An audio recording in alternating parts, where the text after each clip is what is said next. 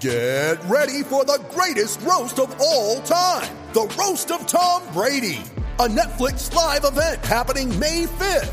Hosted by Kevin Hart, the 7-time world champion gets his cleats held to the fire by famous friends and frenemies on an unforgettable night where everything is fair game.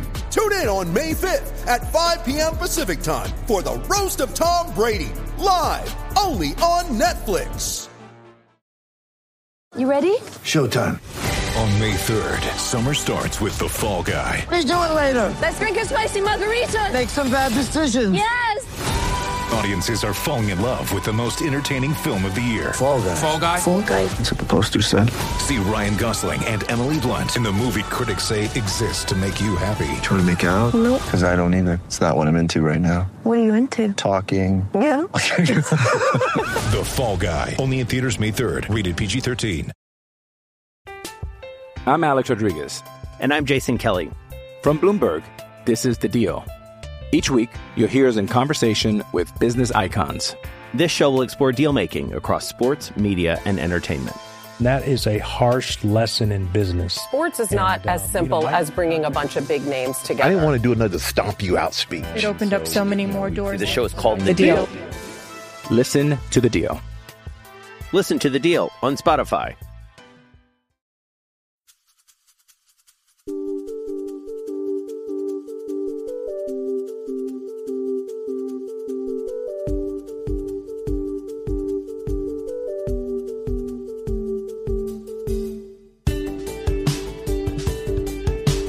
Welcome to one of the 10 best English language podcasts about Fiorentina on the internet. Welcome to Viola Station.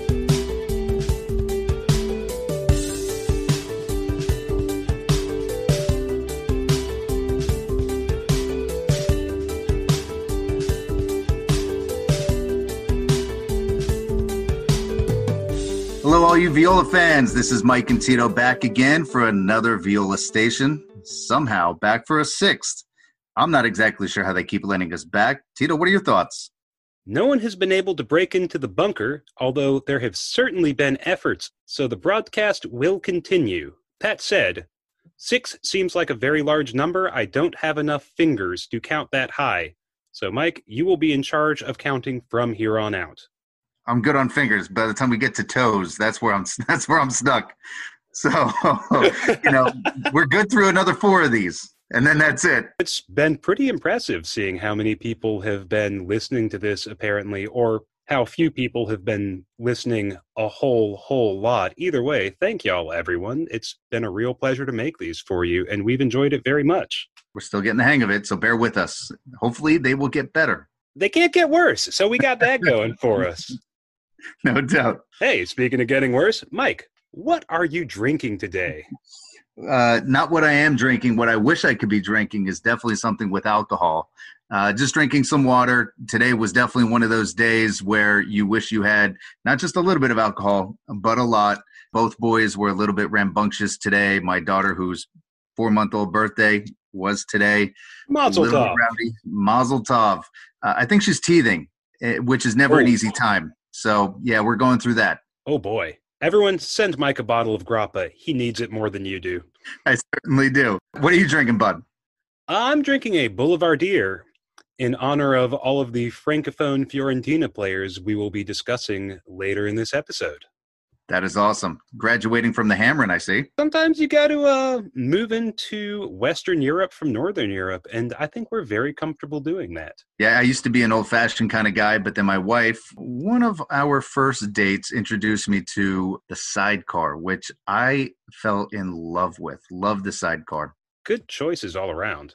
After that jaunty intro, we're going to go ahead and veer into something a little bit less frothy here. And that is at Viola Nation and Viola Station. We haven't really at all mentioned this over the past weeks, months, but we feel like we can't really not say anything at this point. So we're going to go ahead and put it out there for everyone.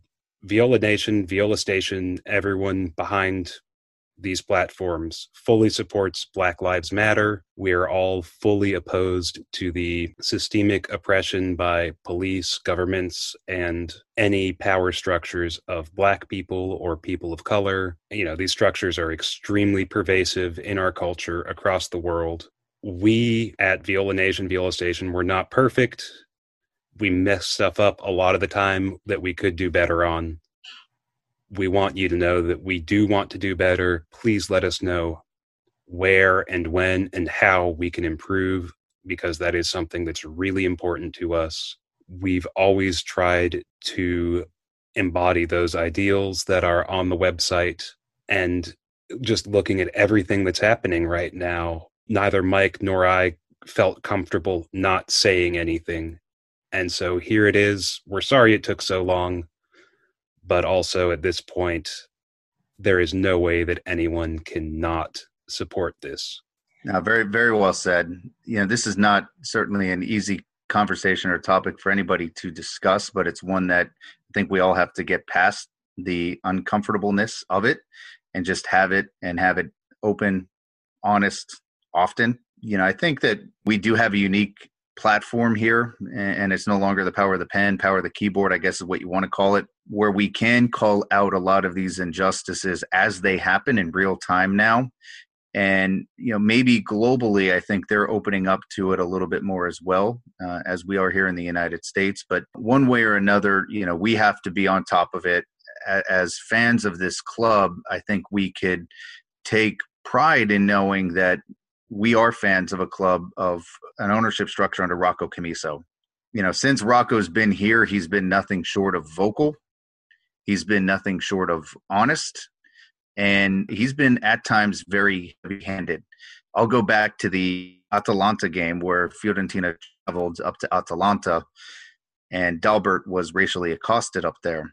After that game, Rocco was very, very angry, released a couple comments directed towards the fans there. And after that game, he got in touch with you and me here at Viola Nation. And I remember taking that call, and I was going from one sales meeting to another on the Pennsylvania Turnpike. One of his people told me it was very important that this goes out urgently. I had to go out right away. I said, listen, if Rocco wants it to go out right away, I will pull over on the turnpike and I will get out my computer and we'll get it out there. As I was opening it, I was honestly thinking, like many of the situations before, that Rocco was going to backtrack a little bit. You see people who in the emotions get very harsh in their criticism. And then when they have a couple, minutes, days, weeks to think about it, they say, okay, I need to take that back because it's not good for me politically. When I actually got to take a look at the message, Rocco did not take back anything. And I wouldn't even say he doubled down. Like, he went down 4, 5, 6, 7, 8 times. He attacked the fans, the ownership structure, the leadership, the coach, the infrastructure inside of Serie A. He expanded that outside of what just happened in Atalanta to the overall racial issues that happen in Italy, whether it's from the races or the geographies in that area. And he even took it a step further and called out his own ultras in Florence to be better when they're approaching this. He expects his fans to be in his image, and his image does not accept that.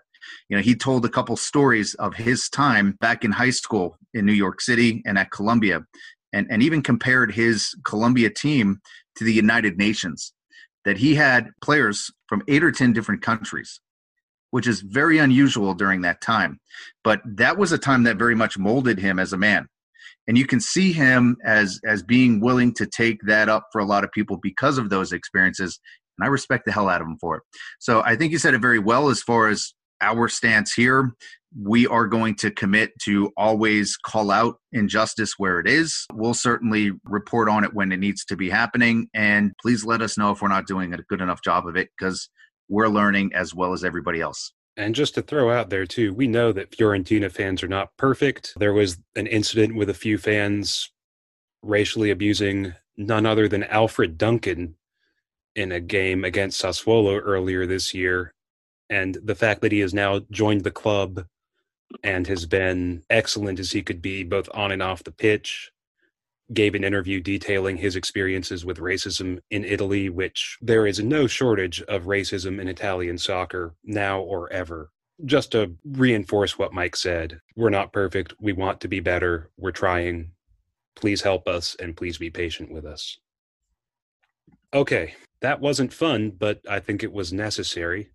Absolutely. And there's no easy way to transition, so. Yeah, we're just going to go ahead and jump into transfer rumors, even though it feels kind of gross to even put these two things next to each other, but we're not good enough at writing podcasts to transition this better, so sorry, everyone, and here we go. Rumor number one, Mike, that we are reporting on the webpage right now. You can go check it out at Viola Nation. It sounds like Eric Pulgar is wanted by Sevilla and West Ham. What are your thoughts there? It definitely is interesting, and I think that you covered it very, very well from the standpoint of Amrabat coming in, having him and Duncan here, and maybe Pulgar is now a redundancy. And I know we covered this last week on our podcast. I do believe Castrovilli, Amrabat, and Duncan are your starting three in a three-man midfield. That is a very, very good, promising midfield to move us forward. I think that we're honestly a year away from needing depth on the bench at midfield. If we can get to the Euros, that's when we need the depth. But it would make me very upset if we had to sell Eric Pulgar to just maybe finance something else. If that money went somewhere and was reinvested, sure. But I think that, from a midfield standpoint, it would be very nice to see Eric Pulgar there as an option. Man, Mike, that's pretty much exactly what I was going to say. Dang it. Yeah, just adding on to that, I guess, I don't see any reason for Fiorentina to sell him anytime soon. I mean, he cost 10, 12 million from Bologna this past year. Bologna are going to get a cut of any future transfer fee paid for him. So it would have to be a really big offer, I think, probably in excess of 20 mil to pry him away just on purely financial terms. In terms of fit on the pitch, yeah, you're totally right. He may not be quite as suited for that midfield trio with Castrovilli and Duncan and Amrabat, but having that fourth midfielder who's really good, can come in and hold it down and really add something different instead of desperately keeping the Wolves at bay is the kind of thing that good teams have to have. I really hope, if this is true, that Pulgar is willing to stick around and fight for his spot. And also, I cannot let go of the idea of an Amrabat Pulgar midfield just bulldozing the middle 80 square yards of the pitch for 90 minutes at a time and leaving opposing midfields Wile E. Coyote pancaked into the dirt and letting Gaetano Castrovilli wreak absolute havoc going forward. I don't really buy that he's going to leave. If he does, I think it'll be for a huge gain of cash that will probably be reinvested into that spot again. But it's hard to imagine where the club could find that kind of quality for that kind of money. It doesn't quite add up to me. What if they bring in Tonali? Use that 20 million to bring in Tonali. Ooh, boy. A Tonali Amrabat Castrovilli midfield would be something that you make on FIFA 20 when you slide the financial difficulty down to rookie. Yeah. So I kind of like the idea, but I'm not even letting myself dream about that. Well, while we're talking about midfield reinforcements, it's probably worth mentioning Marco Benassi. Maybe he was listening to our episode last week where we said we weren't sure where he fit in this team next year. But he released a statement to the media saying that he fully intends to stay in Florence. He's very excited about leading this club to Europe, basically saying everything you want to hear him say, that he wants to fight for his spot and really add something to the team. And good for him, right? Theoretically.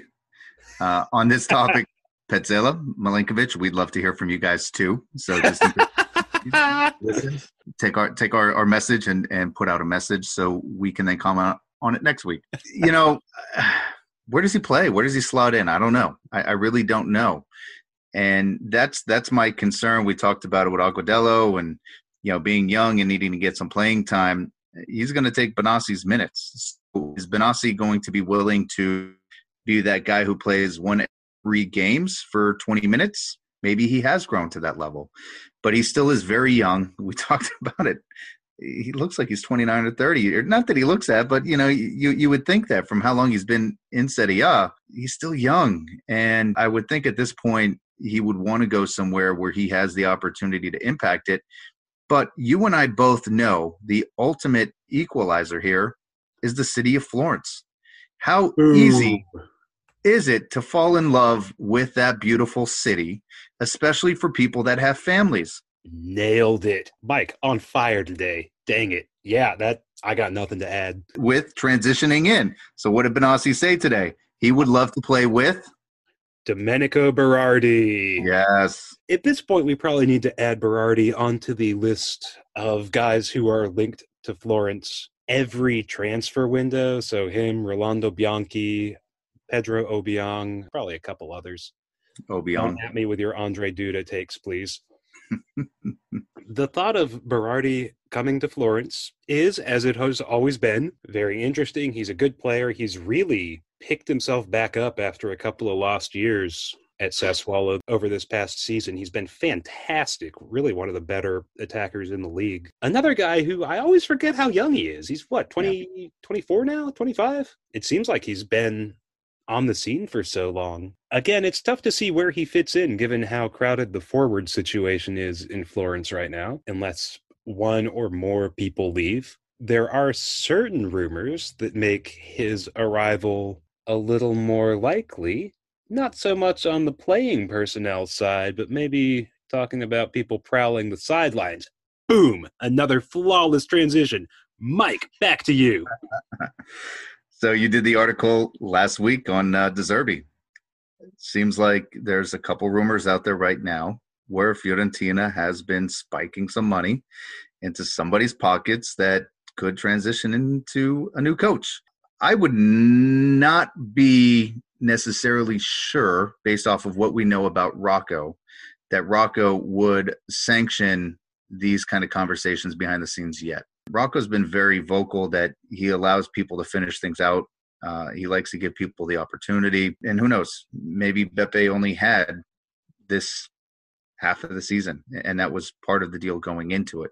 It certainly wasn't delivered to us that way. So what do we know at this point? Not much, but we have rumors that De Zerbi has a contract being offered to him by the club. We have Chiesa potentially leaving the organization. And we have Domenico Berardi, who's now being discussed as coming into the club. Those 3 things, in my opinion, have to be connected to each other.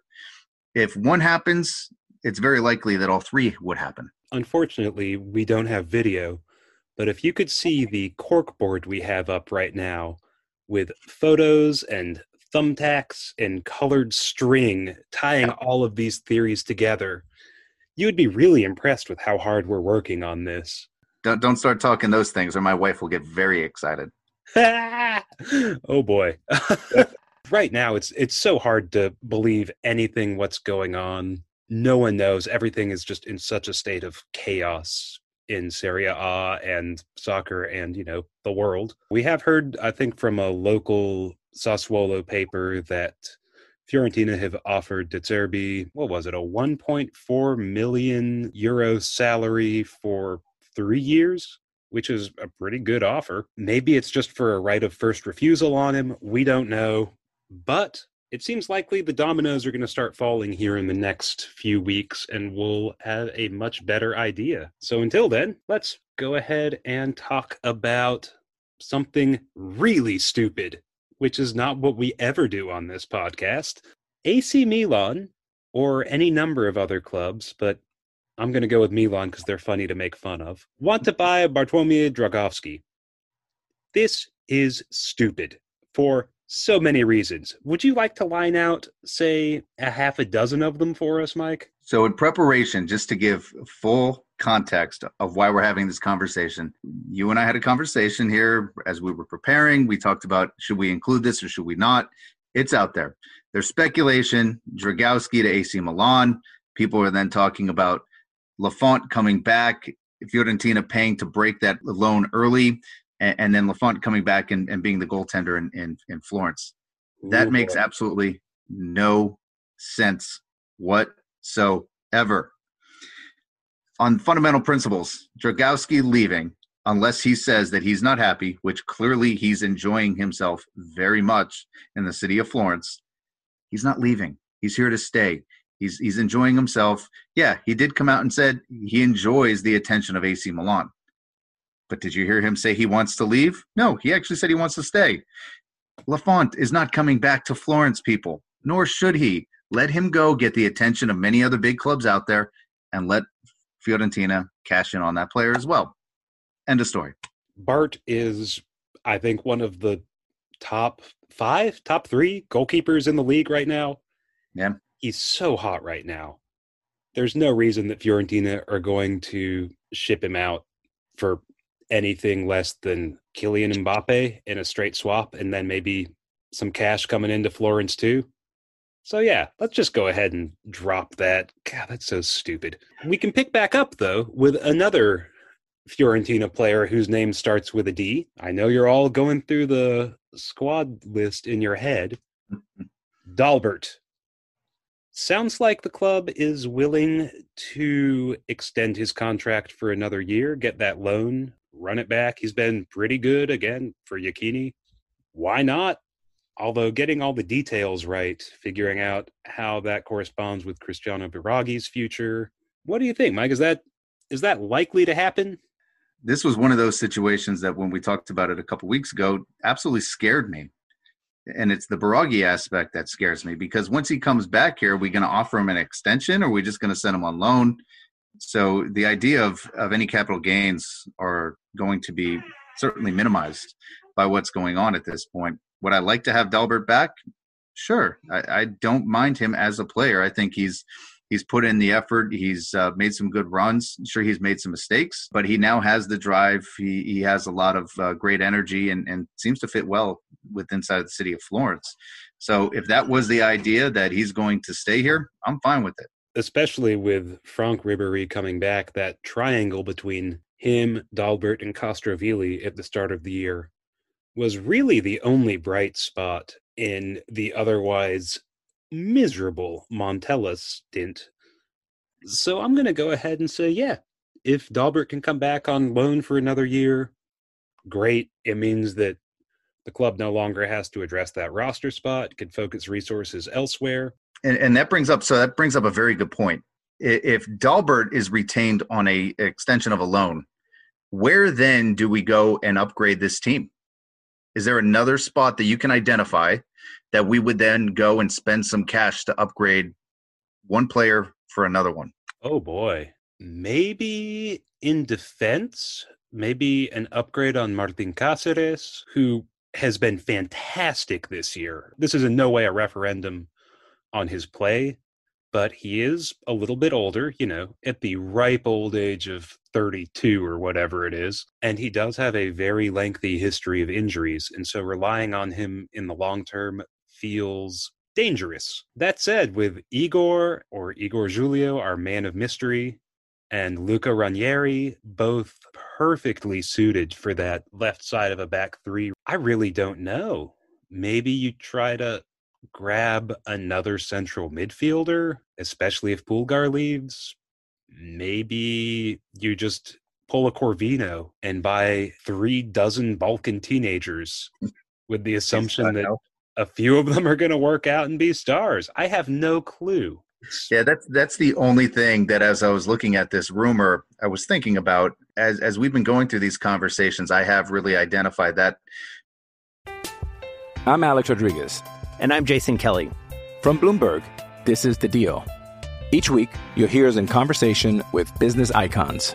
This show will explore deal-making across sports, media, and entertainment.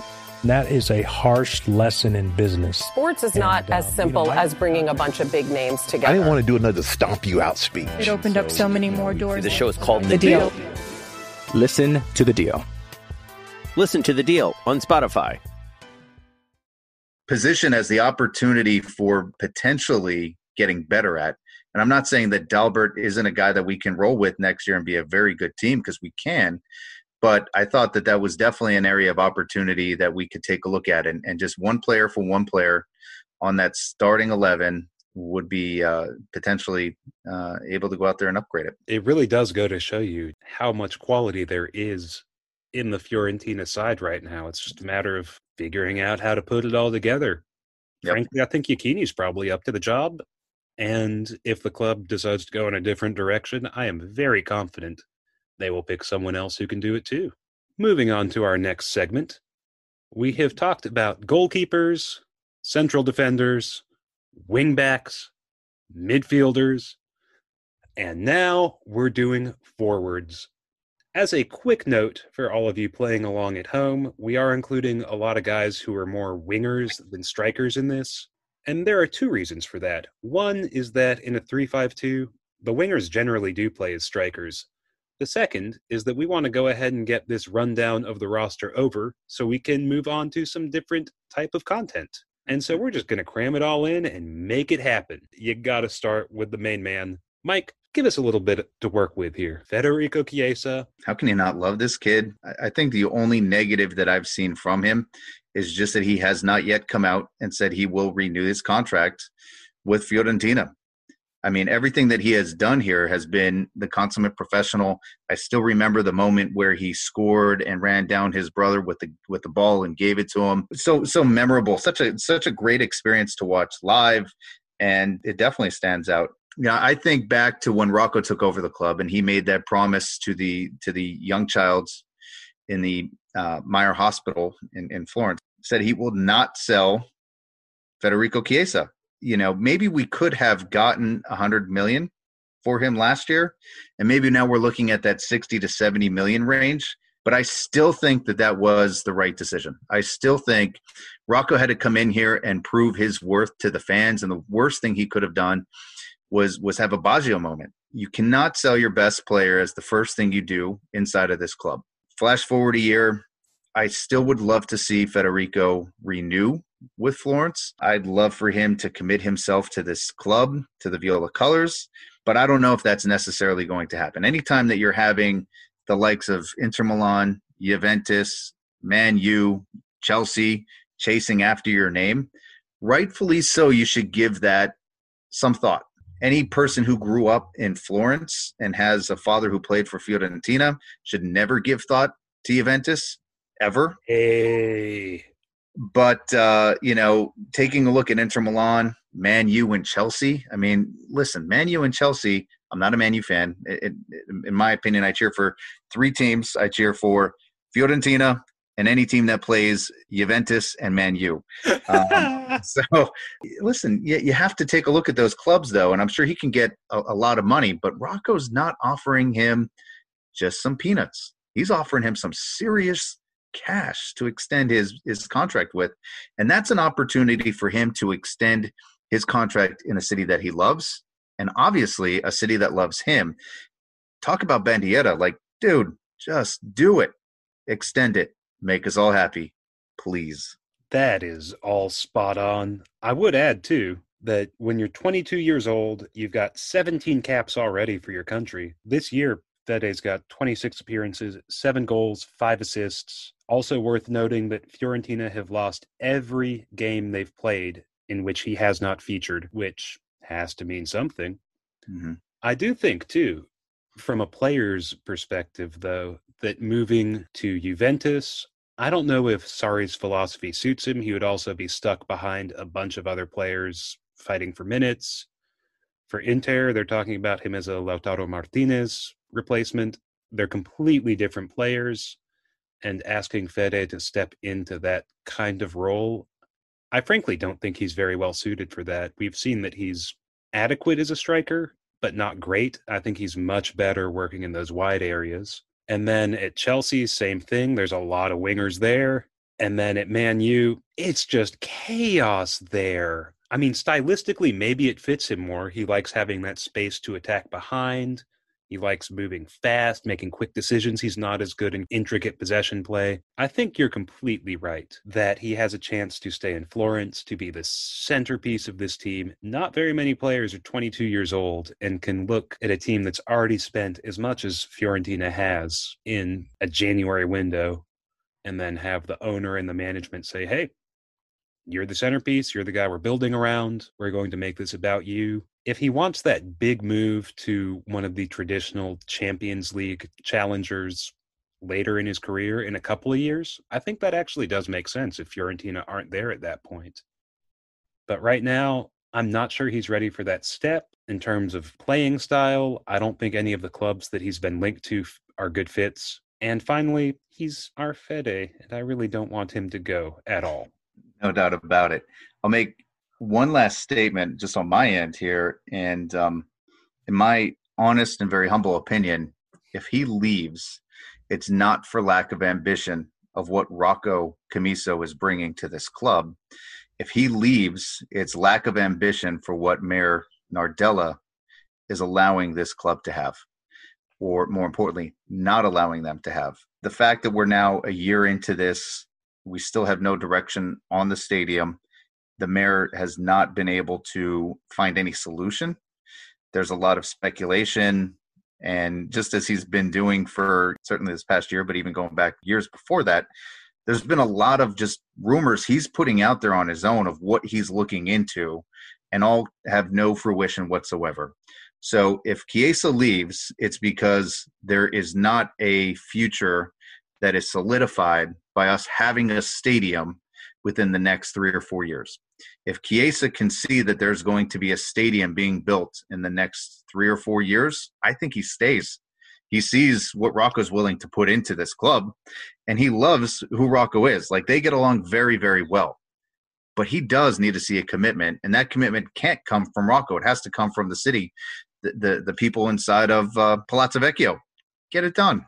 That is such a good reminder of how interrelated all of these things are and how complex and intricate and probably too advanced for a couple of bozos, one of whom is sitting in a bunker and the other of whom is in a very nice house, to discuss on the internet. So we're not going to discuss it anymore. Instead, we're going to discuss, and I looked up how to pronounce this correctly, Dusan Vlahovic.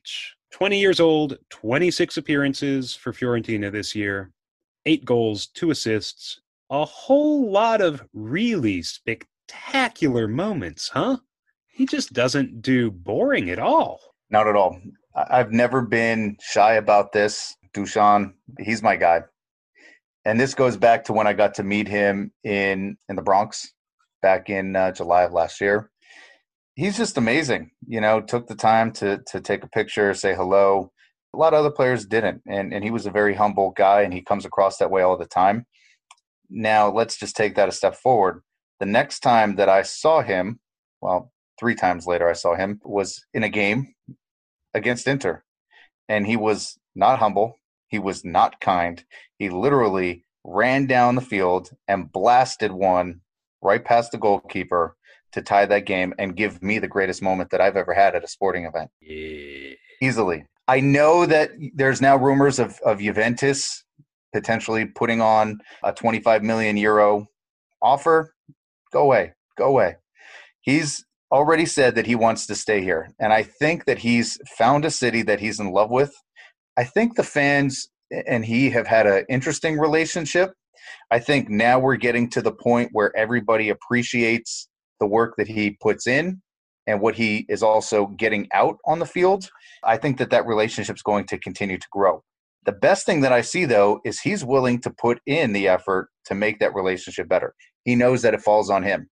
He puts that weight on his shoulders, and he wants to go out and earn the love of this city, earn the love of those fans. And that's why I love this kid. He's awesome. One of the things that really impressed me, speaking to that effort to put himself out there and really relate to the fans, was his frank discussion of contracting coronavirus, what that was like for him. He handled that super well for a guy who, until a few months ago, we had nicknamed the very large teenager.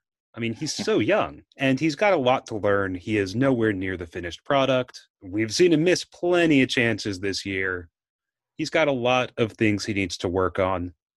That said, he's already a pretty good player just for what he is now. And you can tell that he is working so hard to improve. He's only going to get better.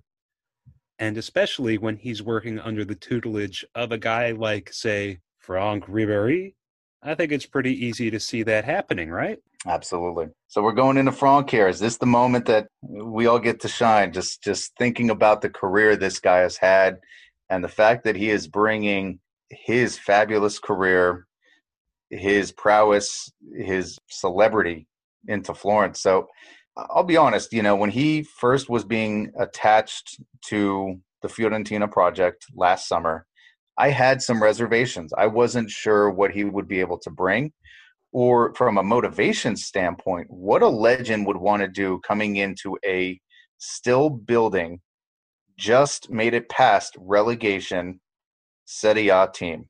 Boy, was I wrong. There is no reservations. This guy has deserved all the money, despite missing quite a few games after a couple criminal tackles that have put him out for months. The nice part that saved us, though, is that the games got pushed back and he had some more time to recover. So we get to see him play in a few more games, which delights us all. You talked about Vlahovic, but I know that Sotil, quite a few other people, Kwame, have talked about just what he brings from a coaching standpoint to this club and how important that is. What people need to be doing and the positions they need to be in, the training that they need to go through, as well as how you need to live your life as a professional. I mean, who has been put through the ringers more by the media than him? Say he deserved it or not, I don't want to go there, but he's had his life that he's lived in the spotlight. We have another year of Franck Ribéry. I'm very excited to see what he's going to show the rest of this season and next season. I'd like for him to stay around in the city of Florence afterwards. That would be absolutely wonderful. He's made enough money. Just put some cash down on a flat in the city, get a villa outside, spend some more time, bring your fan base into the city and into Fiorentina. I'm with you. You can definitely go back and read some of the stuff I wrote on the site when we were first hearing that he was going to sign for Fiorentina. And I was not especially enthused either. I thought he was old and washed and looking for a paycheck. And he has definitely shown that is not his primary motivation. Getting sent off for going after the refs after a terrible performance. Obviously, first of all, don't do that. That's terrible. Come on, man. But still, the passion, even at the age of 37, to go get in a referee's face and say, you messed that up. And just showing that passion, that attitude, watching him dismantle Milan was oh so pleasant.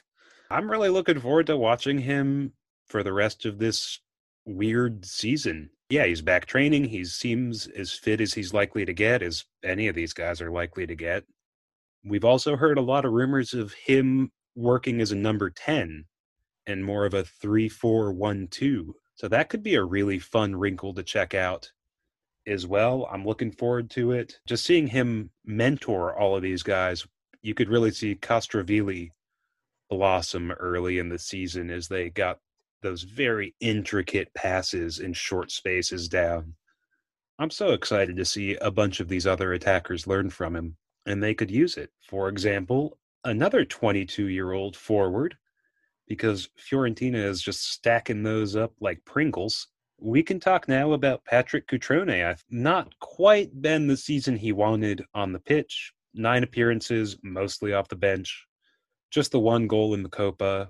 On loan from Wolverhampton. What do you think? There's been some talk about him returning to England early. Do you think that's a good idea for him and for the club, or do you think he should stick around? I thought that this was messed up going back to the summer. Cutrone was attached to this club back then.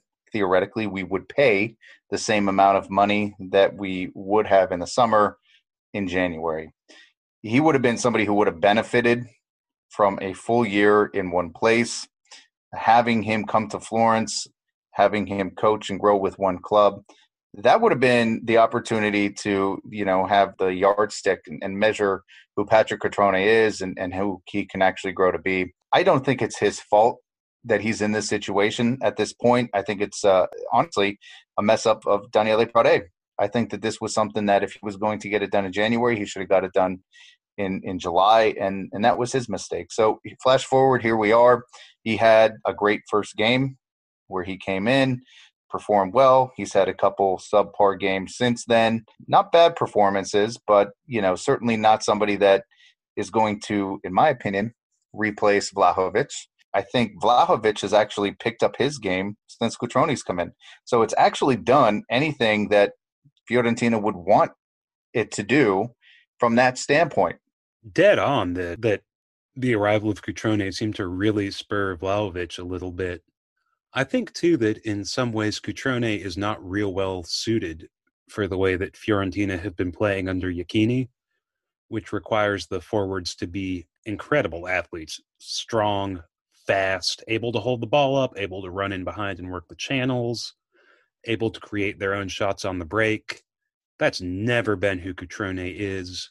In terms of fit, it always felt like a weird deal. That said, I think he's a fantastically talented player. I think in a more possession-oriented approach, under a guy like De Zerbi maybe, where the striker's job is not so much running as knowing where to be and rounding off moves. He still has the potential to be a regular 15 to 20 goal striker in Serie A, especially right now when Fiorentina are going to have to rotate their forwards so much. And especially with guys like Franck Ribéry and Gaetano Castrovilli and Ricardo Sotil and obviously Federico Chiesa pulling the strings behind him. This is really a great chance for him to prove to the club and to everyone watching that he belongs. And I hope he does, because he just seems like a cool dude, too. I like him very much. Yeah. And that Wolves chant, he loves the pizza, he loves the pasta. It's so good, and I would love to hear that in Florence very much. So I referenced this a little bit earlier. Another 22-year-old striker for Fiorentina, Christian Kouamé, who was, I think a lot of people have forgotten, when this season started, he was arguably the best young attacker in Italy. 11 appearances for Genoa. He had 5 goals and 3 assists, which is just crazy, especially because Genoa is not a particularly attacking team. I mean, Riccardo Orsolini helps, but not a lot of other top quality talents there. And he was fantastic. It's also kind of fun that he has a lot of history in Tuscany. He played for Prato, came up through their youth system, had loans at Sassuolo and at Inter before moving to Genoa. And so in some ways, returning to Florence feels like a homecoming for him. He's obviously been really excited, has the versatility to maybe play on the wing too, so he could conceivably fit into a bunch of different setups with any of these other strikers and attackers that we've mentioned. Are you as excited about Kouamé as I am, Mike? Because I'm really excited. My eyes light up. Absolutely. After Amrabat, this was the guy that was most excited about. It's hard not to get even more excited as you hear him talk. Since he's been here, he's told us a little bit of insight as far as what went on behind the scenes. Right after the transfer was made, Rocco gave him a call. Rocco told him that he personally wanted to bring him over here, and he was very impressed after the game, second game of the season, which was not a memorable one from a Fiorentina standpoint. But going back to that game, Rocco was very impressed, and it seems like from that moment, Rocco pointed at Christian and said, that's the guy I want. Probably the only way it would have worked out is if he did tear his ACL. He did have his value diminished. And then there was an opportunity for Fiorentina to go out, still pay a lot of cash, but bring him along, for lack of a bad phrase, limp him along, work him back into it. And here we are. I'd say he's probably a couple weeks to a month away. He can potentially play this season, is what they're talking about, which is quite interesting. I don't think anyone of us would have thought that. And I'll say this last thing. Anybody who says they want to play and be like Drogba is a player I want on my team. Yes, Didier Drogba is such a cool dude. All of his work off the field, I mean, the man ended a civil war one time by being Didier Drogba. I'm not saying Christian Kouame is going to do that ever, because only one person is capable of ending a civil war by being Didier Drogba. I really do think that Kouame has the potential to get to that level. He's so talented, physically fast, strong. I'm pretty sure he could touch the top of a backboard and make change. He's great on the ball, really, really good first touch for a big dude. Knows where to be, knows how to shoot, and also just seems like he's having a great time. Mm-hmm. Like, you gotta love the guys who just seem like they're having fun playing a game, and Kouame is one of those guys. Always seems like he's doing great. Is his deal an obligation to buy, or does he have to meet certain clauses? I'm guessing it's just a straight obligation, because due to his injury, no one could have expected him to play, but now I can't remember.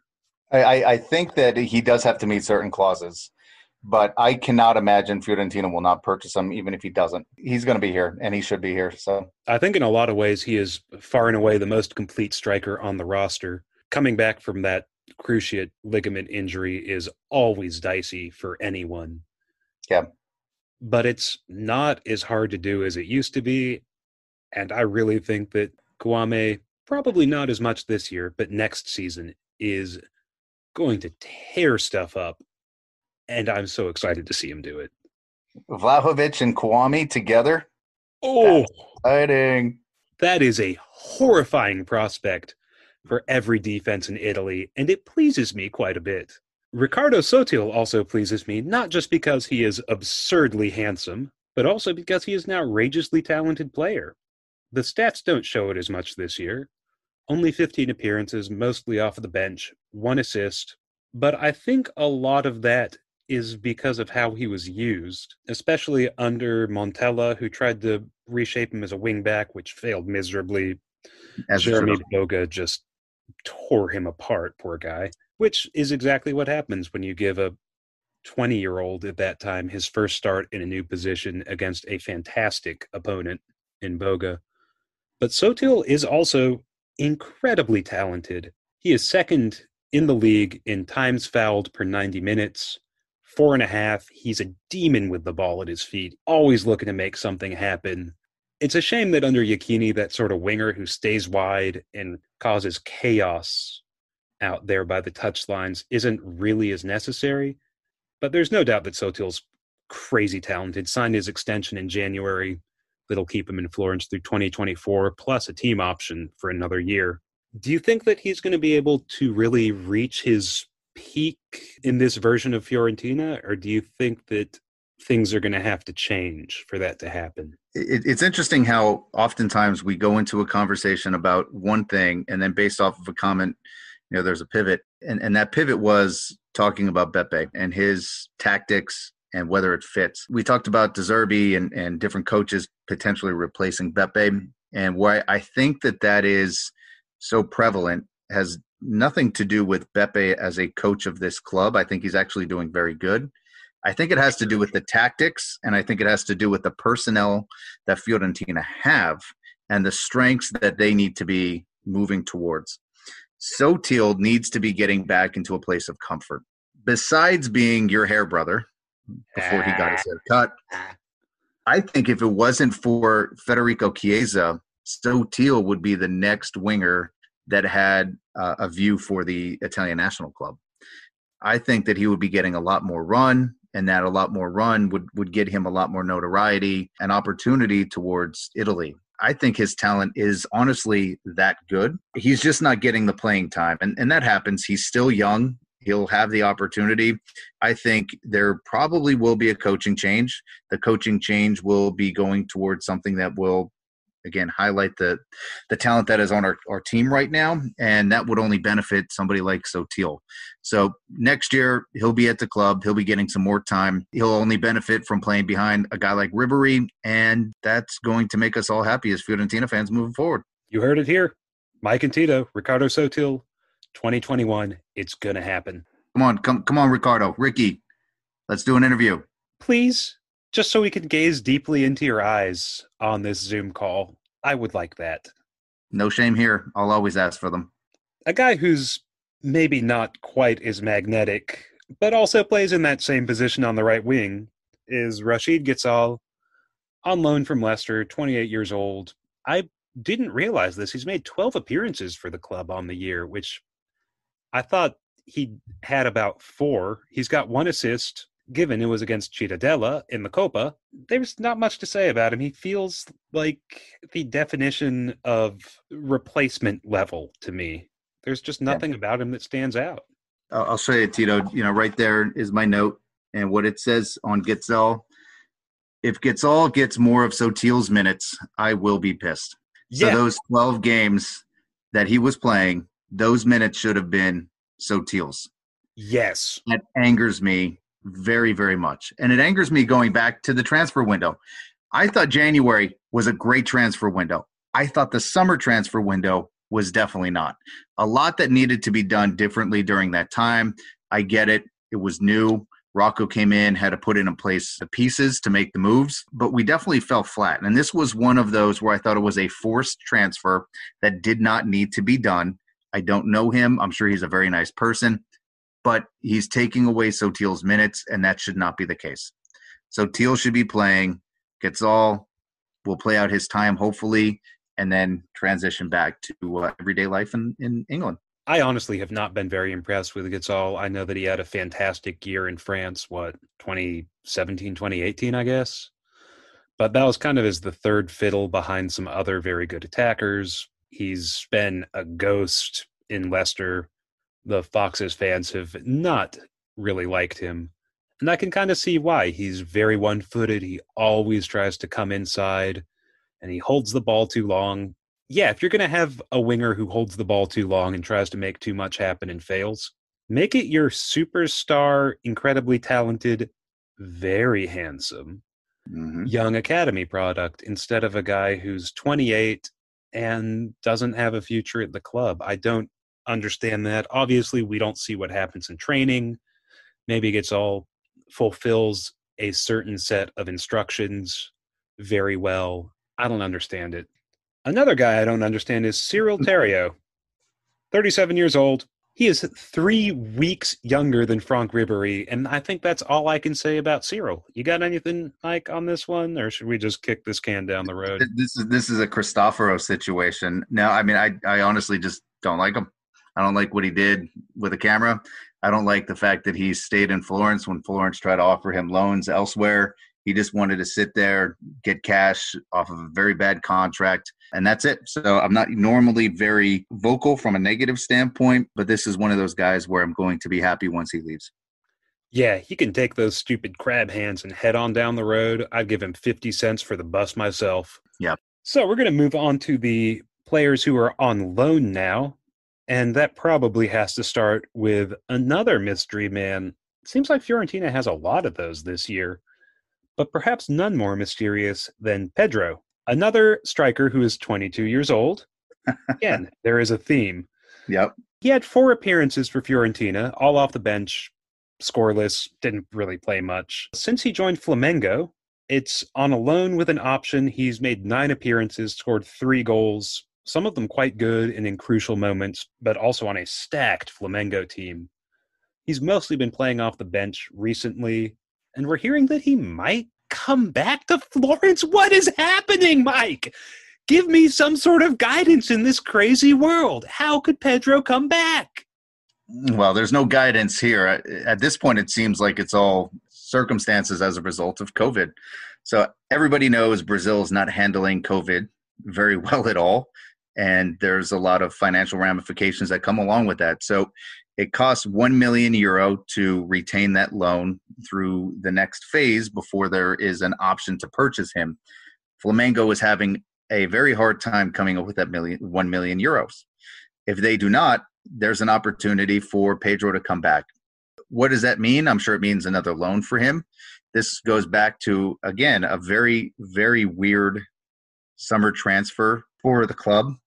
But it seems like Pedro, who did not have the opportunity to shine, I remember being at practice, taking pictures, taking some videos, watching him. He was moving very well. I remember asking the staff, and there was still a lot of uncertainty. Yeah, he's still a couple weeks away. He needs some time.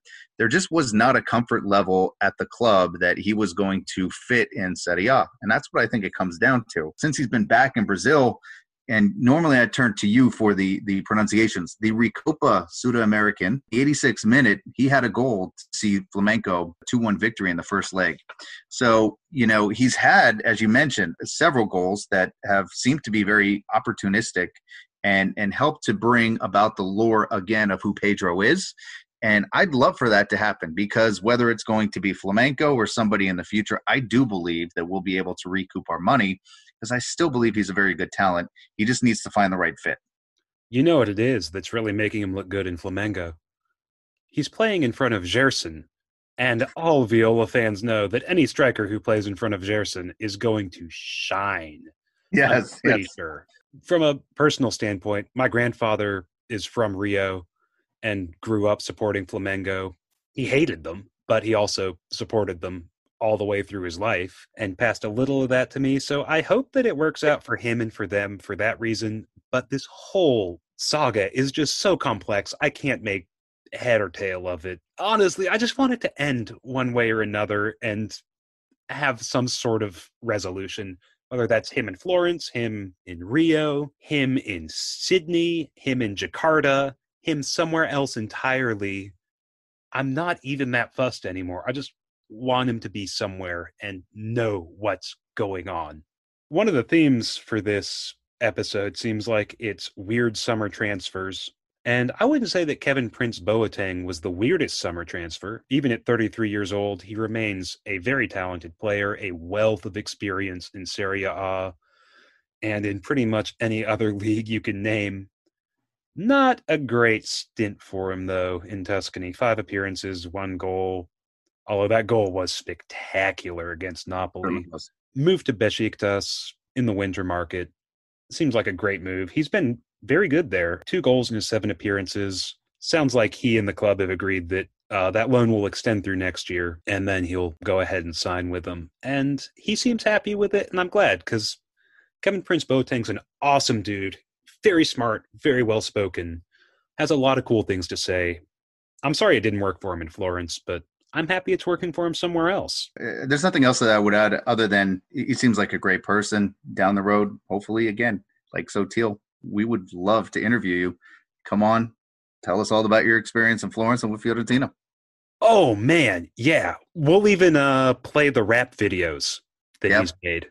I will listen to them and ask him questions about it. Dead on. He just seems like such a smart guy, and I think he would be a great person to talk to about soccer and other stuff. Opposite end of the age spectrum from the Prince is Toffol Montiel, 20 years old, had a little bit of an up and down year in Florence before he moved out, but is now, Vittoria Setúbal.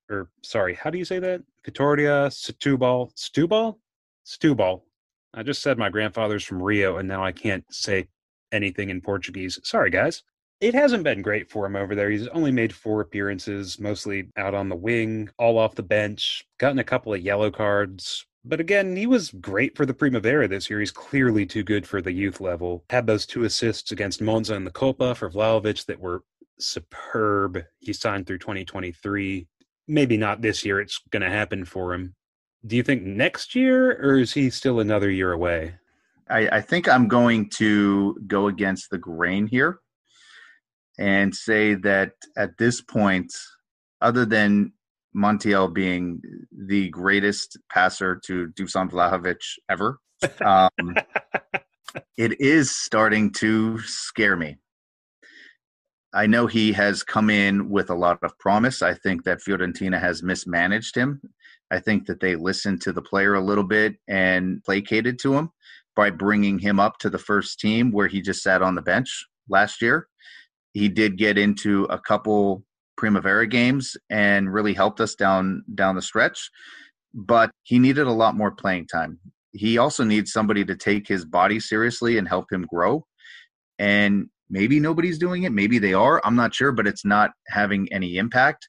So again, I'm going to go against the grain. I know that in Florence and on our message boards, there is more Montiel love than probably for any other young player that could potentially come up through the ranks. But I am worried that he will ever get to that promise. I'm worried that he'll ever play meaningful minutes in the city of Florence. And I'm worried that he may not develop into the promise that he has today. I said it. Oh, Mike, now that you've said that, I'm worried for you.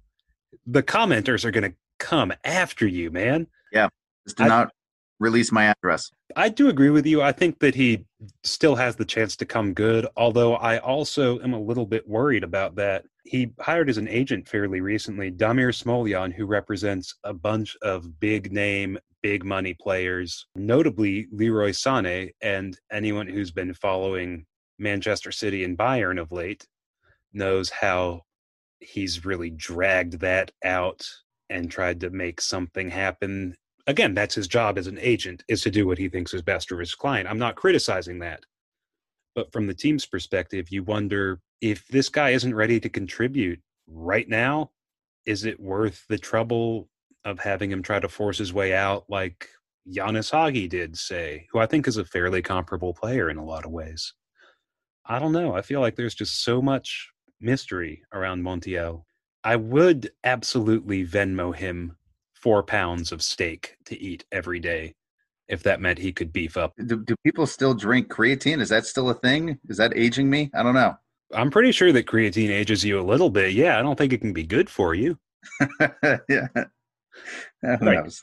Another unbelievably skinny young attacker is Rafik Zeknini, who spent the past 2 years at 20, helped them win promotion from the Dutch second division last year, and was really quite good. A little bit less impressive this year, sadly. 24 appearances back in the Eredivisie, just 2 goals, 1 assist, a couple of cards. He's mostly been off the bench as an impact sub, so those numbers aren't as bad as they look. But it's a little bit of a bummer for a guy who joined back in 2017 from odds for 1.5 million. It's Matt Hummels, right, in that video after Odds and Dortmund played in was it the Champions League or the Europa League? He's talking about Zeknini, and someone says, he's 18, and Hummels stops and stares at them and goes, "What the?" and just turns around and walks away. Zeknini's a talented player, also just stupid fast. I bet he's the fastest guy on the team in a straight line. And he's clearly grown in the Netherlands. But it's hard to see if he's really going to be a Fiorentina player ever. His contract runs through 2022. Do you see any room for him in Tuscany next year? Honestly, probably not. But I do go back to when he first came over. I remember him getting a lot of playing time right away, just trying to see what he looked like. And I remember him on the sides running like a gazelle, long legs, long strides, just fast. And everybody got excited. Everybody started thinking that this was a player who would turn into something. Just hasn't happened. And that doesn't mean that it won't happen. And it won't mean that he couldn't be a player on the bench here at Fiorentina, because he probably could. But I just have a feeling he's probably better served not in Serie A. I think that's a pretty good assessment, which is a bummer. I was very excited about the Big Z when he signed too.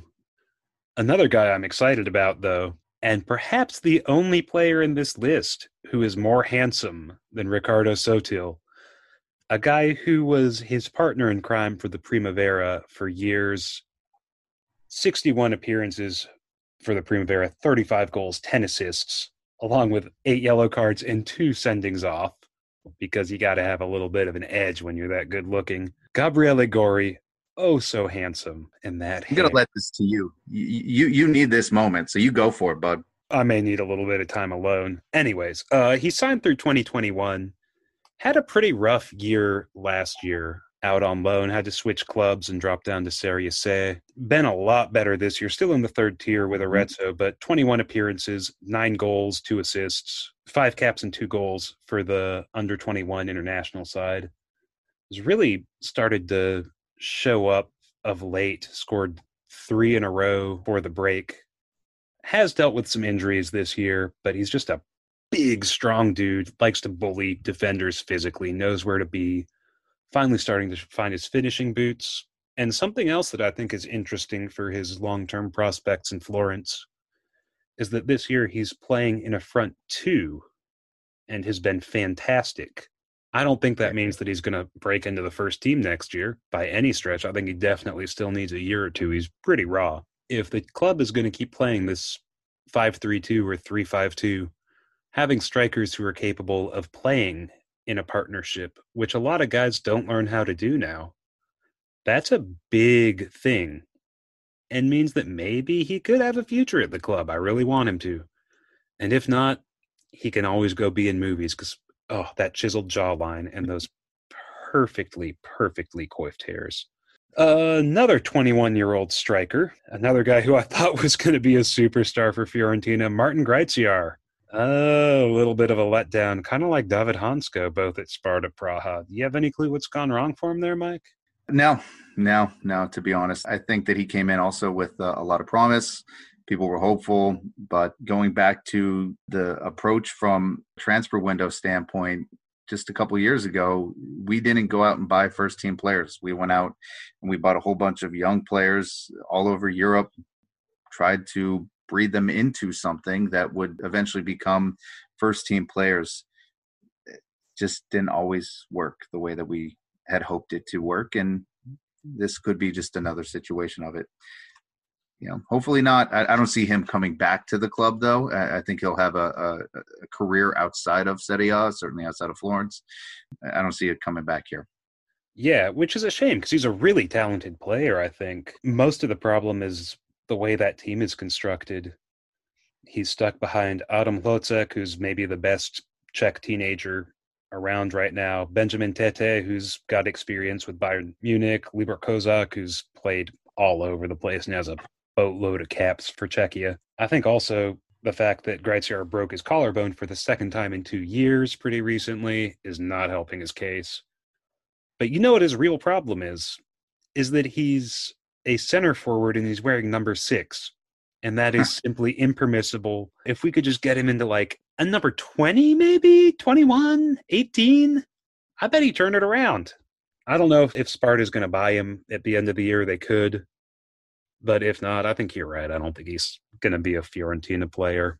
Another guy who's been a little bit of a disappointment this year, Marco Melli, 20 years old at Gubbio on loan in his first stint away from the Primavera, 15 appearances and just the 1 goal. Mostly been on the bench. Also been playing some at central midfield, despite being more of a winger by trade. Formed the third part of that fantastic Primavera attack with Sotil and Gori, but was always definitely the third man.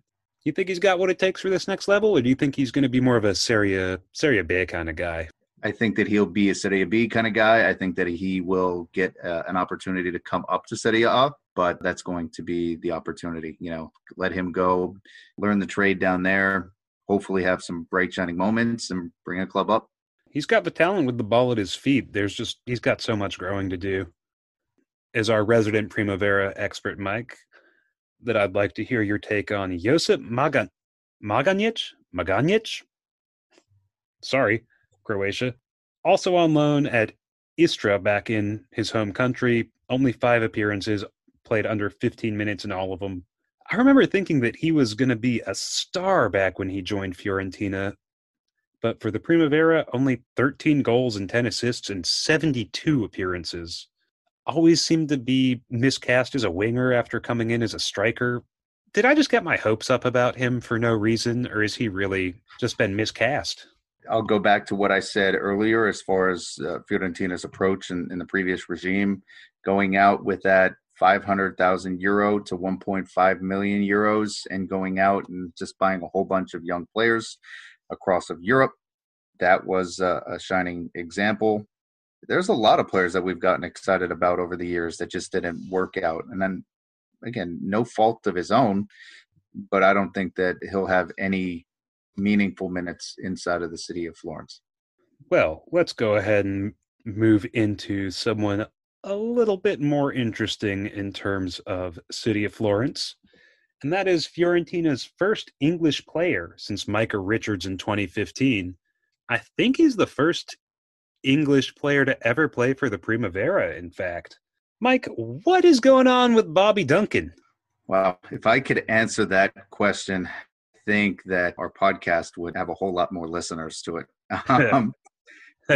I'll speak with what I'm more familiar with. I got to meet Bobby back in October. This was the day after I took a wine tour through all of Tuscany and went out and hung out in Santo Spirito till all hours, and then took a very uncomfortable cab ride all the way out to Fiesole to watch the training.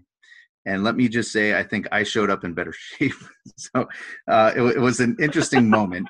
Got out there. Bobby was the nicest guy that he could have ever been to me. I'm very thankful for what he did, but it was just an awkward situation. You know, you can hear that there was some dissent between him and the leadership of the Primavera. They weren't happy that he showed up about an hour and a half late to training and to the interview, but it gave me the opportunity to do the interview after practice. So it actually worked out in my benefit because I stayed for the entire practice. I was on the field taking some candid pictures with the players. Had a great experience. And then afterwards went in and talked to Bobby. Bobby has a reputation in all of Europe, in England, now in Florence, as, I don't know if it's necessarily a bad boy, but just somebody who is very vocal about his opinions. I thought he was a very nice young man. We had a great conversation. He was as respectful to a stranger to me, young star in all of European football, being very respectful and yes sir, no sir, that, you know, all of that. First of all, it made me feel very old, but he was just very polite, and I was caught off guard by that. But also just the experience I had with him showing up very late and the tone he took with some of the staff there was just, it was unusual. Then flash forward, the next time I came back into Florence, it was going from October into December. So a month and a half later, I came back and I was at the Primavera game that I've talked about several times. He was nowhere to be found. And I asked, where is he? Well, he's now playing with the first team. There was a lot of confusion as far as what that meant, because his play didn't necessarily equate to earning the first team. It sounds like he kind of pushed for getting to practice and sit on the bench with the first team at the games there. And since then, nobody really knows what's going on. We know that there was attempts to move him in the January transfer window. Probably would have been the best for everybody. A couple things fell out. But in the end, I'll just say this. I thought he was a very nice young man. He was very cordial to me, gave a lot of very open and honest interviews, took a lot of pictures. I was very appreciative of all the experience he gave. So that was pretty much it. Yeah, I wonder how much of his attitude issues are based around his agent, Saif Ruby, who, as far as I can tell, again, I've never met the dude, but just seems like a really miserable person, has said some truly shockingly awful things about other human beings, has gone to the media and seems to have no real understanding of the scale of his own influence or of his clients, which is not good. I worry a lot that people like that are blowing a bunch of smoke into Bobby's orifices that probably doesn't need to be blown there. Yeah. I mean, you kind of got to love an Englishman in Italy. There's something very romantic about that, going back to the roots of Calcio. I mean, they still call the coaches Mr. for a reason, right? Yeah, he's obviously a talented player. 5 caps, 4 goals at U19 level. Very well regarded as a prospect, but you worry he's one of those guys who's going to talk himself out of a job a little bit, or let his agent. That's where I think we're at. Yeah, unfortunately, I think that's where we're at. So Bobby Duncan was the man we thought would lead the Primavera in scoring this year. Instead, it's been Christian Kofi, who is not even really an out-and-out striker. He's definitely more of a winger. In his 24 appearances, he's got 5 goals, 4 assists, and he's been the captain 6 times as well. Big step up for a young guy who hadn't been in the setup for that long, would you say, Mike? Yeah, he's been very impressive, silky smooth out on the fields. I've seen him in quite a few practices. I've seen him in games. He always has a lot of energy, very positive. The teammates seem to rally around everything that he's doing, and why shouldn't they? Here's a kid that came to Fiorentina, shutting down rumors that he was, going to Liverpool. So anytime that you have a kid who's going to come here over going to Anfield, I appreciate that. And he's coming from Monaco. So, he's one of those youth that's coming up through the Monaco systems and certainly had the opportunity to play with a lot of other players that everybody wants to build their careers in their likeness. So, I think that he has a lot of opportunity with this club in the future. He's another one where I think as you're looking at him, the eyeball test, he needs to potentially add a little bit of pounds, but he is getting a lot of comparisons to a guy like Sadio Mane. So in my opinion, there's a lot of opportunity for him to get to this club probably in another year or so. Absolutely. And don't forget, he even made an appearance with the senior team last year, very, very briefly. So he is clearly, if not at that level, then pretty close. Guy who might not be quite as close is someone who was supposed to pick up some of the slack from Bobby Duncan's absences, Nino Kukovic. He's 19 years old, big traditional target man kind of striker, Slovenian U19 international, paid 700,000 euros for him from Maribor this summer, so he was a fairly significant investment, maybe because the rest of the Primavera have also had a very underwhelming season. He has been pretty dire, if I'm being honest. In 21 appearances, he has just 1 goal, which is not what you want from that sort of big number 9 finisher. Do you have any idea if it's just the team context or if it's something else? I do believe that service is lacking, and anytime that you have somebody like Kofi leading the team in scoring, I think that shows it. Kofi's a guy who can create goals on his own. He's a good dribbler. He's fast. He's quick. He can beat his opponent. So when service is lacking, then there's an opportunity for players like Kofi to shine more so than a Kukovic. I think that Kukovic can probably use another year or so here at the Primavera, and then we'll see where things go afterwards. Yeah, that's fair. Always an adjustment coming to a new country with a new language for a player, especially a teenager. When, you're that big, not especially mobile kind of striker who won't make his own shot, you are kind of relying on everyone else. Guy who's been a little bit more impressive, I think, is Samuel Spaluto.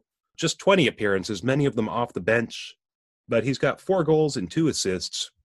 19 years old, he's really starting to show something. He's come all the way up through the academy ranks. There's a little bit of buzz starting to build around him, wouldn't you say? I like this kid. I really do. I know going into the season, his name wasn't mentioned with some of the other guys that have come over and cost quite a bit of money. Fiorentina spending it outside of Italy. But practices that I've been at, and I'll go back to the game where I was able to be a photographer and a videographer on the field.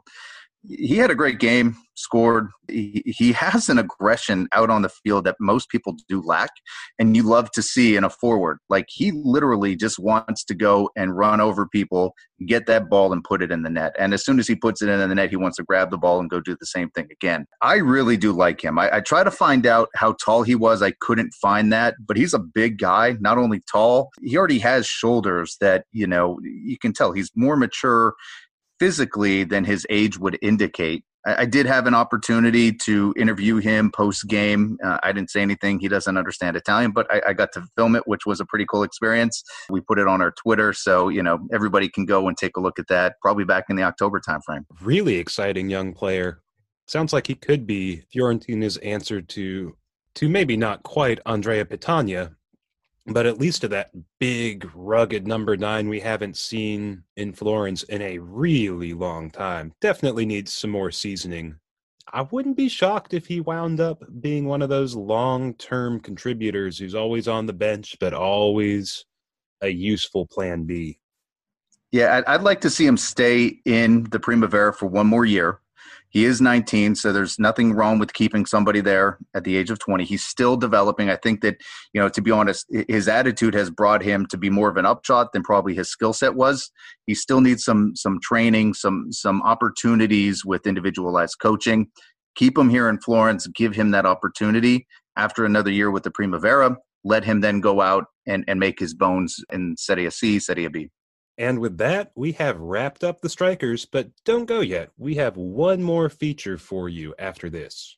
So the big news, of course, for Fiorentina fans is that Fiorentina will actually be playing a game again on this Saturday, which feels crazy. I am not even sure I remember how to write game coverage, so it might be a little rocky on the site. Sorry about that. But what we're going to do right now is preview their opponents, Brescia.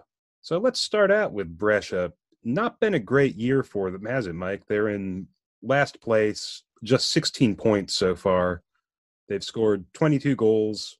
They're averaging the fewest shots per game in the league, the most fouls, the least possession. They've allowed the second most goals and the second most shots. It's basically just been miserable for them, hasn't it?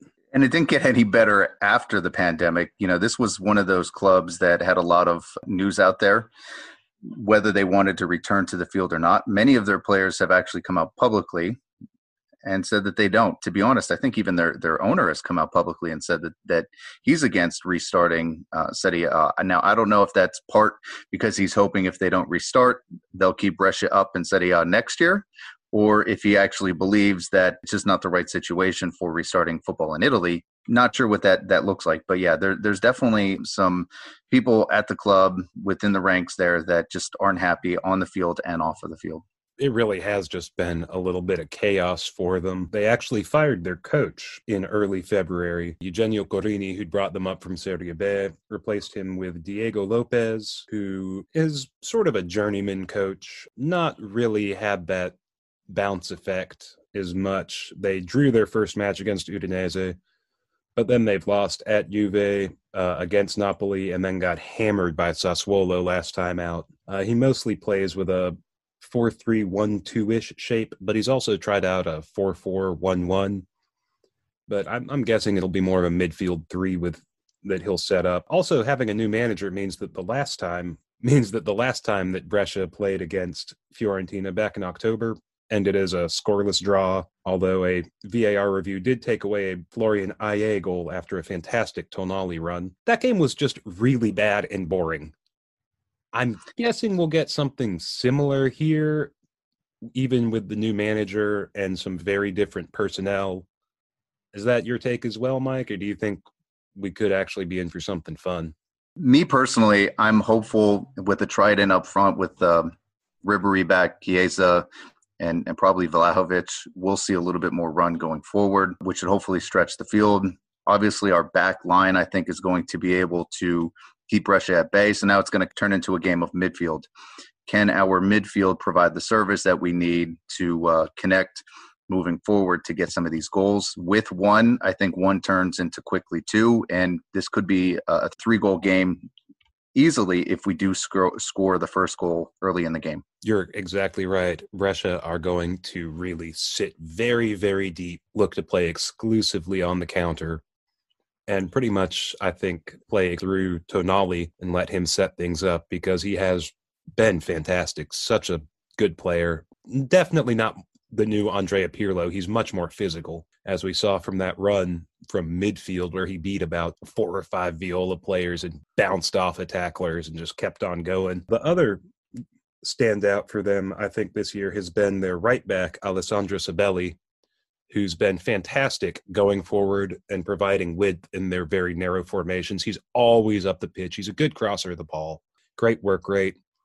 That said, he does leave some space in behind, so it should be very interesting to see if Dalbert wants to stay a little higher up or if Vlahovic or Chiesa or Ribery really starts drifting out to that left flank to try and take advantage of that. I think that it really is, for Fiorentina defensively, all about getting bodies on Tonali, forcing him to release the ball quickly instead of playing those long ones over the top. Another interesting point that I think you have to talk about with Brescia now is Mario Balotelli, because everyone always talks about Mario Balotelli, right? And this time for good reason. Now, this just sounds like a mess. Mm-hmm. Started out very well for him, returning to his hometown club. Lots of love and happiness between them. And that ended pretty quick. He had some injury issues and seemed to really grate on some of the ownership and the management. Recently was refused to allow to enter training with the rest of his teammates. turned away at the training ground. There was video of it. It's actually kind of sad and embarrassing for everyone. He is now claiming that the club refused to test him for coronavirus so that he could resume training. The club has responded by terminating his contract, and they are now planning to sue him and his agent, Mino Raiola, for slander. So this is just a mess.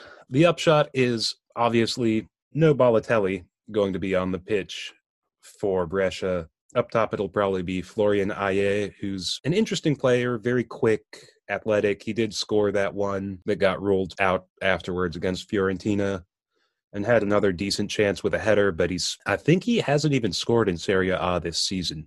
So not exactly prolific. It'll be Alfredo Donnarumma or Ernesto Torregrossa next to him in that attacking two. Not really a group where you're worried the goals are going to fall out of them. I think it's telling that John Chancellor, their center back, is their third leading scorer. I'm not very convinced that they're going to offer much of a threat. I think it will be entirely on the midfield to create things. And so I think that means Ribéry and Castrovilli and Alfred Duncan especially are going to be crucial here. This is definitely going to be a game where they're talking about parking the bus, and Brescia should.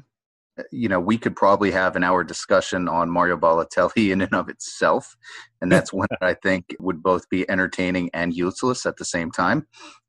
But, as far as going into this game, I think the way we're going, we have to be moving forward. We have to be quick, and there's one benefit coming into this game for that. We have 5 substitutions that are available, and we have a pretty good deep bench in comparison to Brescia. So let's get them moving. Let's get them tired. Let's find opportunities, find holes to put that ball in the net. And with that first one will come many more, because then they're going to have to change formations a little bit. So get them moving, go forward. We have a lot of speed. We have a lot of depth. I'd love to see Ricky Sotil coming in there as well. Sotil is the right call. He was superb against Brescia in a very limited cameo. He won, I think, 3 fouls in 10 minutes and just absolutely bamboozled Bruno Martella at left back. What I'm really interested to see is if Beppe Iachini trots out the usual 5-3-2. I think that he will have to push the wingbacks, Polarola and Dalbert, higher to pin back the opposite fullbacks. And that should really give Fiorentina a lot more width, especially if it is a front two. And that will allow Chiesa and likely Vlahovic a lot more freedom to drift around, either pull wide and combine with the wingbacks, or drop deep, or stay high up and try to beat the line or hold off a man. I think you made another good point, though, that if Franck Ribéry is healthy, does he start? And if he does start, do you use him as a number 10 behind the strikers? Or do you push him out wide and go with a real 3-4-3 setup, which I've heard that Fiorentina have been working on in training? The problem going 3-4-3, of course, is that then you're short a man in central midfield, and that could make it tougher to stick really tight to Tonali and take him out of the game. I feel like knowing that Iachini is a very defensively minded coach will probably be his top priority. How do you think that's going to shake out, Mike? Listen, I'm certainly not in the mind of Beppe here. What I would love to see is for us to start with a trident. So that right then is saying that we're going out with a 3, top 3. Vlahovic, Chiesa, Ribéry. The next question then, and it could be either from a system, what do you want to roll out tactically, or what personnel do you want in the game? Do you want to go 3-3-4, 3-4-3? And in that scenario, you're talking about, do we want to start Caceres or do we want to start Pulgar? That's really what we're going to be discussing. And which one fits better, I'm not exactly sure. I think that I'll leave that up to you in that analysis of, are we better off rolling out with the top 3 that we've already talked about and now having 4 people in the midfield with Pulgar there, or are we better off changing things around, shifting it? What are your thoughts? In a lot of ways, playing 3 across the front with 2 wingers and a striker makes a lot more sense. Ribéry, obviously, immensely talented player, but coming in off of a long injury layoff, playing a position he's not super familiar with anyways. And then also because Brescia will be playing so deep and so compact, I don't think there will be a lot of space between the lines for him to find pockets of space and then turn, just because there are going to be so many guys in that central zone. So to me, it makes a lot more sense to push him out to the wing, and that will have the knock-on effect of either pinning Sabelli back because he'll be scared to go forward and leave Ribéry in that space, or we'll put him in that space if Sabelli goes forward because, let's be honest, Franck isn't tracking back too much, and neither should he. So yeah, I would love to see that front three in that particular, what would that be, a delineation, I guess? It's cool. I have an English degree. I can speak this language. But that's also such a far cry from what Iachini has ever done. He's always been a striking partnership kind of guy. And I'm with you. I cannot see what's going on in that mind under that ball cap. I can just give you my absolutely amateur, half-baked guesses and opinions. And so that's what I'm doing here. Well, are we at least in agreement, and it sounds like we are, that this team coming out of a pandemic for the first time in a while with Ribéry available, he has to start. We need to have that leadership up top.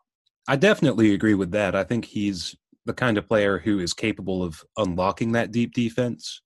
Yeah, otherwise it's going to be a midfield three of Pulgar, Duncan, and Castrovilli, which is excellent, but Castrovilli is the only one who really starts to unlock that deep defense with his dribbling. Ribéry can do it with his passing and with his dribbling, and I think that having someone who's that incisive is really important. If Fiorentina get that goal, I think he probably comes off at the half, and you bring in someone like Ricky Sotil, who is better at attacking that space in behind. Again, this is just my opinions, what makes sense to me. Fiorentina are always kind of bad coming out of breaks, and coming out of this break where nobody knows how fit anyone is or what the completely empty Frankie is going to be like and how that will impact things. This is such a hard game to predict. There's no way to know. I mean, it could be that Brescia come out super amped up because they know this is their last little stab at Serie A glory, something that we've called the Dumitru effect on the blog after a longtime commenter. Teams near the bottom at the end of the season suddenly become really tough opponents because their players are playing for new contracts in the top tier and to keep the team up.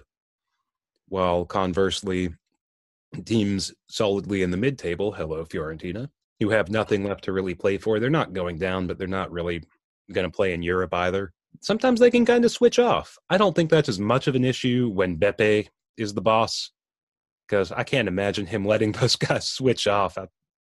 I'm just imagining all the yelling, which is a lot of yelling. It's just so hard to predict. There's so many unknown factors in this that we cannot possibly figure out. I'm not sure I can even make a prediction. Having said that, Mike, what's your final score prediction?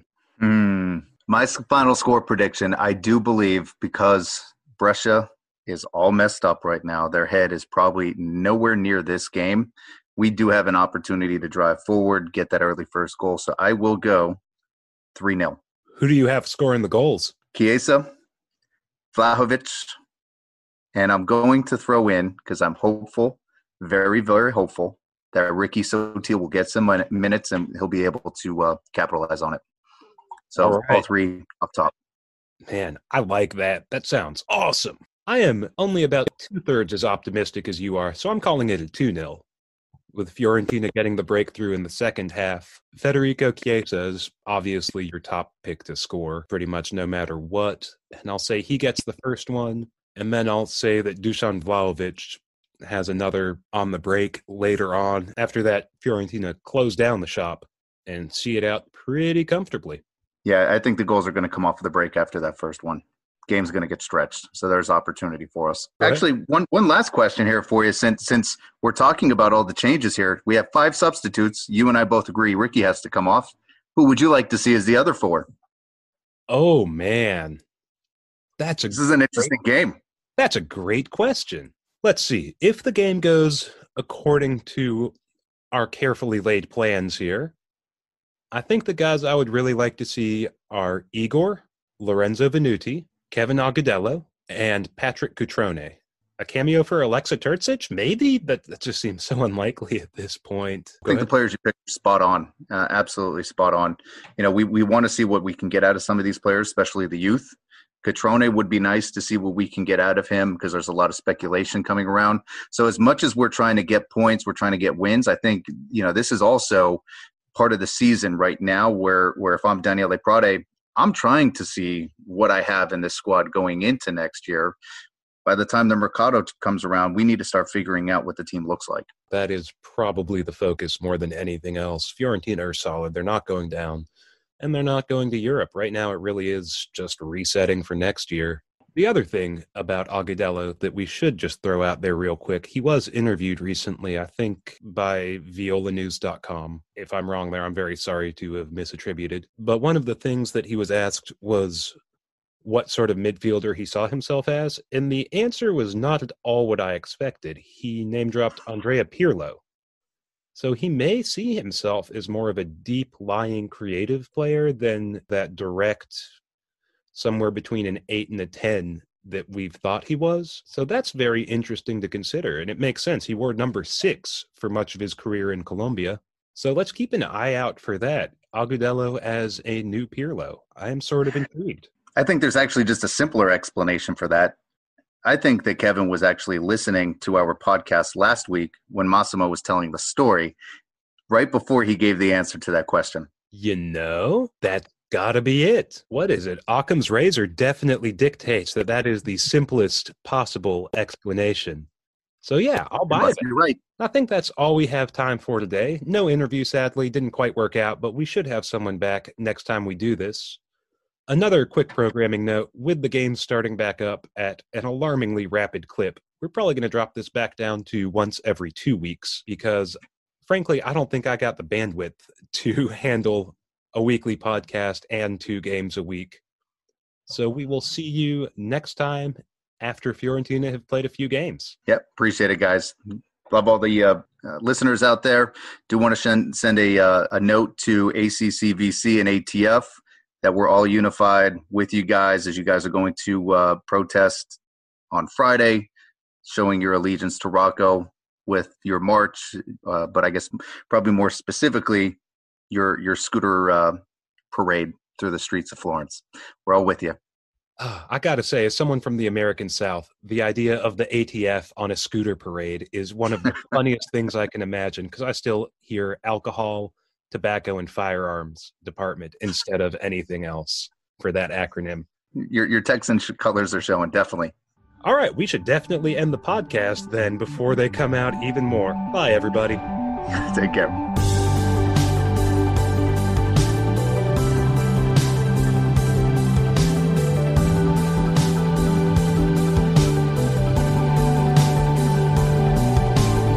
Mike and Tito were the hosts of Viola Station. Tito also produced this episode.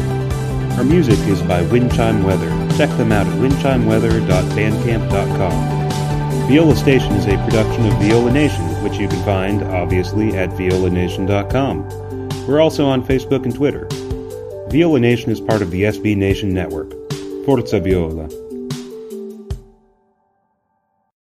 Sports Social Podcast Network.